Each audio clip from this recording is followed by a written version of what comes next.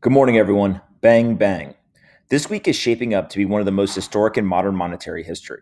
Federal Reserve Chairman Jerome Powell is set to deliver a speech on Thursday that will outline a significant change in the way that the organization thinks about inflation and their annual targets.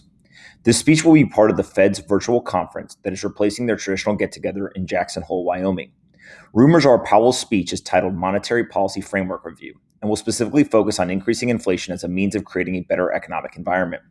There's only one problem, though. History tells us that decreasing inflation is not only better for the bottom 50% of Americans, but it is also creates a stronger outcome over the long run. In order to understand why the upcoming decision is so important, we must first take a trip back in history to October 1979. Paul Volcker had been Federal Reserve Chairman for a mere 2 months, but he was quick to realize the errors of his predecessors. They had allowed and even encouraged high levels of inflation. Here is the St. Louis Fed summary of how bad the situation was at the time. The inflation rate, a mere 1% in 1965, hit 14% by 1980. Unemployment trended up from a low of 3.5% annual average in 1969 to 9.7% in 1982. The stock market was in the dumps, oil prices jumped off the charts, Presidents Richard Nixon and Jimmy Carter became desperate enough to tinker with price controls, the result being disastrous. So Paul Volcker immediately made a number of tough decisions upon assuming the chairmanship.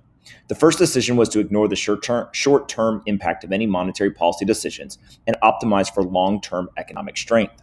The second decision was to stop obsessing over a low interest rate environment, which shifted the focus to the money supply. The impact of these decisions are hard to comprehend in today's world of instant gratification. Volcker essentially took the hard road in the short term, so the U.S. economy could be healthier over time. This short-term difficulties included a transition from the easy, cheap credit environment to an expensive credit environment. Prime lending rates were over 20%, unemployment reached double-digit numerous times, and the dollar severely weakened in foreign exchange markets. Ultimately, Paul Volcker oversaw two economic recessions before his policies had the intended impact of creating a prosperous market and economy. Think about how difficult that would be in the current world. A Federal Reserve chairman choosing to pursue the current yet unpopular decisions. Leadership that optimized for long-term strength rather than short-term pain mitigation. It is nearly impossible to fathom the idea that any politician or Federal Reserve member would be willing to oversee two separate economic recessions in order to put the United States back on track. So what exactly happened once the United States got through the short-term pain? We had an incredible economic boom cycle starting in the 1980s and carrying through the 1990s. The economy had found solid footing. There was a direct relationship between Volcker's decisions and the economic boom, stabilized prices, and general prosperity of the United States. As I've learned more about Paul Volcker and the drastic measures he took, one paragraph from the St. Louis Federal Reserve stood out to me. Here's what they said about the lessons learned. Quote, "For starters, ideas matter. Bad economic advice, much of it from economists, contributed greatly to policy mistakes in the pre-Volcker days. Keynesian economics had been in vogue by then for decades. This school argued that the government could tax and spend its way to full employment. Inflation was acceptable if it put more people to work. Thankfully, such thinking has been discredited today, although our economic models still need improvement." End quote. Read through that paragraph again. Keynesian economics had been in vogue. Government could tax and spend its way to full employment. Inflation was fine as long as more people went back to work. Sounds familiar, right? My greatest fear is that the United States is about to make the same mistake that we made decades ago. Rather than allowing the current economic reality of low inflation and high unemployment to naturally correct itself in the market, the Federal Reserve feels compelled to intervene. This interventionism is a natural human emotion. We feel like we lack control if we do nothing in uncertain times. Remember, though, just because we have the urge to act doesn't mean that we should. That won't matter when Jerome Powell takes the stage on Thursday. According to Jeff Cox at CNBC, here's what the current Fed chairman is going to do in plain English. Quote, "Simply, it means that the Fed, which has pegged 2% as a healthy level, will let inflation run higher than that for a while if it has spent a considerable time beneath that level. The Fed's preferred inflation gauge has stayed below that level for all but 2 years since the Great Recession ended in mid-2009. It's a mirror image reversal of Volcker's inflation busting and sets the stage for a pivotal policy move." End quote. This obvious return to Keynesian economics is likely to be a disaster. You can't use government through taxation and spending to drive economic growth. We know this because many people in the past have tried it, which has led to major problems. So why exactly are we going to try this failed experiment again? One reason may be because the monetary policy decisions are being made by someone who isn't an economist. Wait, what? Yes, many people forget that Jerome Powell is not nearly as well versed in economic policy as his predecessors have been.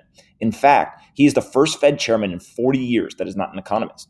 Now, it is no secret that I am no fan of most academic economists, but I would argue that Powell's private equity experience lends itself to a worldview that continues the status quo of making the rich richer and the poor poor. Let me explain.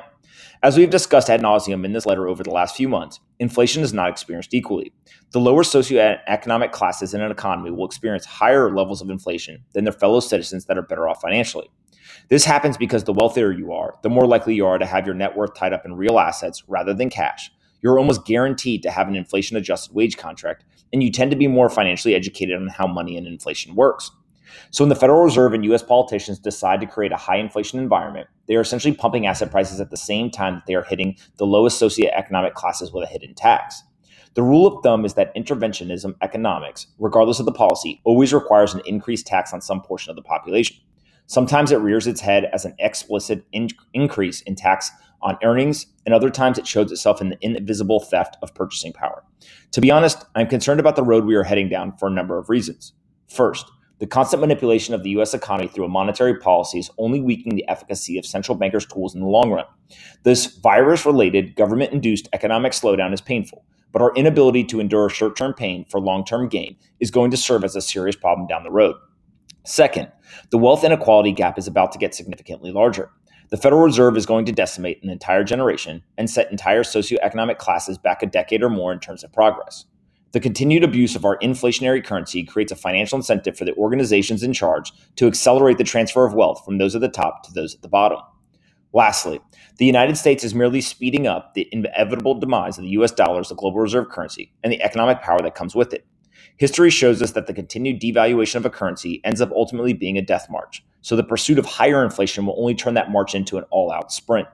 The strengthening or weakening of the US dollar is always relative to other currencies, but the monetary policy path we are going down may be the most aggressive globally. The US economy is a complex beast. There are many intricacies and nuances. It is nearly impossible for one person, one group, or one organization to have enough control of the tools to increase or decrease growth, leveraging only interest rates and quantitative easing.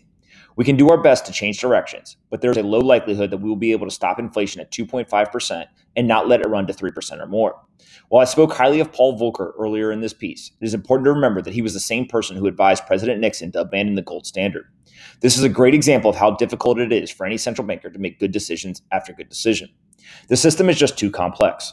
Rather than continue a culture of interventionism, we should be moving back to a world of free markets and true capitalism. Unfortunately, we have seen the exact opposite over the last few months. Most of the capitalists on Wall Street revealed themselves to be socialist, and the Fed's policies were the main driving force behind billionaires in the U.S. increasing their wealth by more than $500 billion, while over 50 million Americans lost their jobs. Our economy, and the central bankers overseeing it, need to become a little more pain tolerant. Just as Paul Volcker was willing to sustain the short-term pain of 2 economic recessions in pursuit of a strong economic foundation, we should be willing to withstand the current environment without succumbing to the urge of intervention. Let the free market work. Get out of the way. Stop pumping trillions of dollars into the economy. While it feels good to say, look what we're doing, the reality is that the United States will be paying for these sins for decades to come. That's it for today.